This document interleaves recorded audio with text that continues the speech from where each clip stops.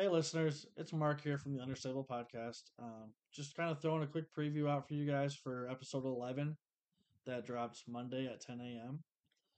Um, Hope you guys enjoy the new quality that we have, the better quality, and the content that's coming forward. I think you guys are going to really enjoy um, what we have lined up for the near future for interviews and special guests and content that we decide to talk about. But without further ado, here is a short preview of episode 11. It's only a couple minutes long, but hopefully it piques your interest enough to jump in and listen to the full episode. So enjoy.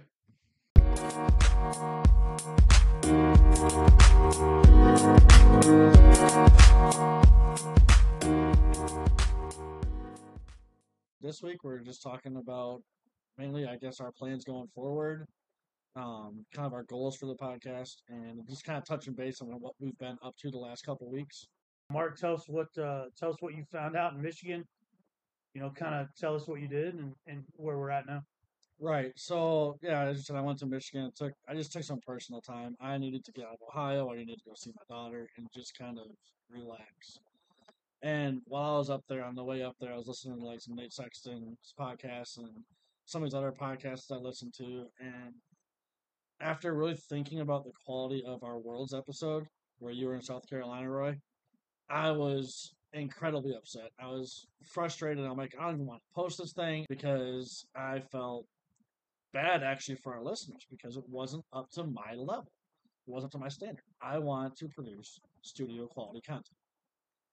So we talked in the group chat about some stuff, and I went to the Guitar Center back in my hometown to kind of start pricing some things out. And I decided to take it upon myself to upgrade our recording hardware. I'm getting excited over a 100-foot upshot that I thought was really good, but it's getting on the emotional high. It's getting pumped because you made a good shot because you know how bad you've been playing over the last week, and that's why I get excited. You guys have both seen me throw, and I tend to I rush through my shot. So if I slow down, I think I'm going to throw way better than I have in the past. Um, and just try and stay focused. Try and stay off those emotional highs and lows, and try and find the balance. Just It was cool. I put on the James Conrad's shot and watched them see how just the reactions. And I had a few people, some of the volunteers, like Jay Schroeder. He was like watching the kid in front of me when he watched that video. He jumped up and cheered. But I'm saying for $25, you can only see half the course. I mean, realistically, you can't because there's some holes back in there like 14, 15. Yeah, that you can't. You're not going to be able to get down in there. The one hole that goes downhill and you go uphill, you can't get back in there. So I can't be like sitting down there wading in the creek on some of those. Yeah, I mean that's pretty much what you're going to do. You could go on the tree that goes across the fairway, but that's about it. Like I mean, or what's the one par five? Where are you going to stand there? Because you got one on one side, and you got the par five coming right back up. Where are you going to stand? Yeah, that's what I'm saying. So it'll be interesting to see what they rope off, what you can and can't do. But for 20 or $25, and you're only going to see half the course, that's where I have an issue.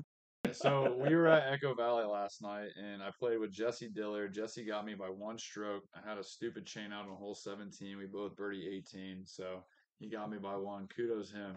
And Sandra played with us. She's been playing from the Blues, and we're done with the round. And she's like, "Hey, baby, preheat the oven. I'm gonna go work on hole one." I'm like, "Get out of here!" So I took off, and she's still out there working. So.